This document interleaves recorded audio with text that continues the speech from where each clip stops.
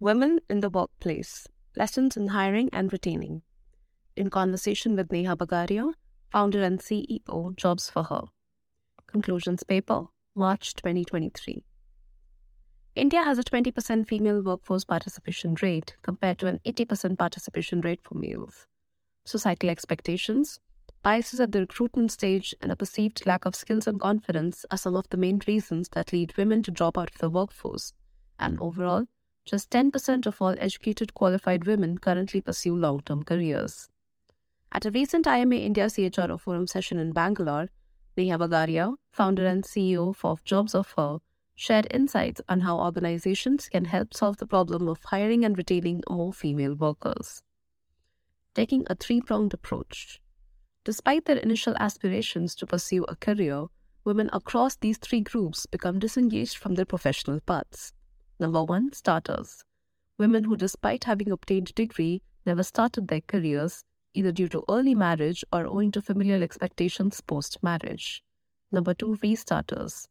Includes the 50% of working-age women who quit within 3 years of starting, but later seek to rejoin the workforce. Their main reasons for doing so are the 4 M's: marriage, mobility, motherhood, and medical care. Number 3, risers. This group includes employed women who are at risk of burnout owing to working double shifts at work and at home, pay parity issues, etc. What is required to solve the problem is a three-pronged approach built around opportunities, learning, and community. From an opportunities point of view, there are today many more fully women-led companies than ever. However, much more needs to be done to change mindsets around women-acceptable jobs, both internally and externally. Actively pushing women to take up more challenging roles can help them develop the confidence to seize more opportunities. Throughout their careers, women face different roadblocks as compared to men.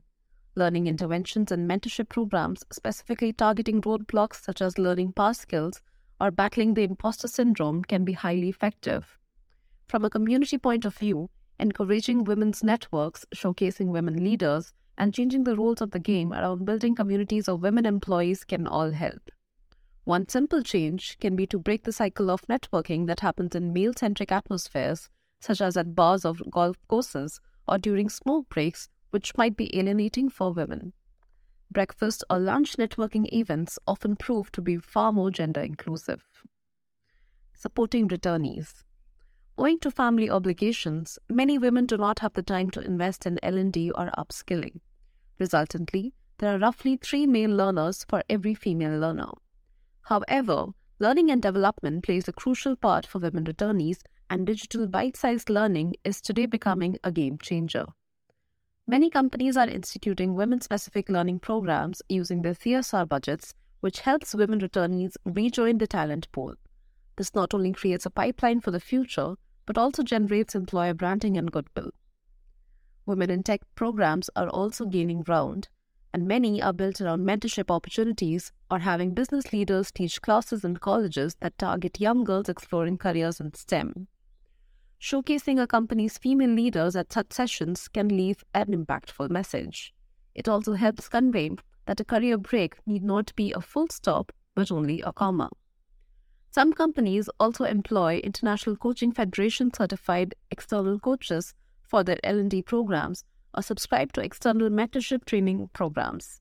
Siemens, for example, has trained approximately 1,000 people across the world on the ICF methodology and has created a mentoring or coaching program with 3 free sessions provided to anyone looking to be trained in this methodology. From a community point of view, incorporating cohort-based learning programs encourage peer learning. Mentorship programs, either led by the company's internal leaders or tied to a women's network, and sensitization workshops help curb recruiter-level biases and facilitate networking. Siemens has created 4 levels of mentorship programs for different levels of the organization and their varied needs. It also has a SponsorHer program, which involves senior leaders, including at the board level, shortlisting and mentoring promising women candidates from around the world. Longer-term internship programs, including those that recruit from Tier 2-3 cities, have seen considerable success in converting interns to full-time employees. They have also been impactful for returnees, helping to upskill or reskill them with the latest know-how while easing them back into the workforce. Rounding out the list of promising options that help to retain women employees include efforts to keep women engaged with the company during maternity leave, providing greater work flexibility after maternity leave, and instituting parental or paternity leaves rather than just maternity leave, which helps foster shared parental responsibility.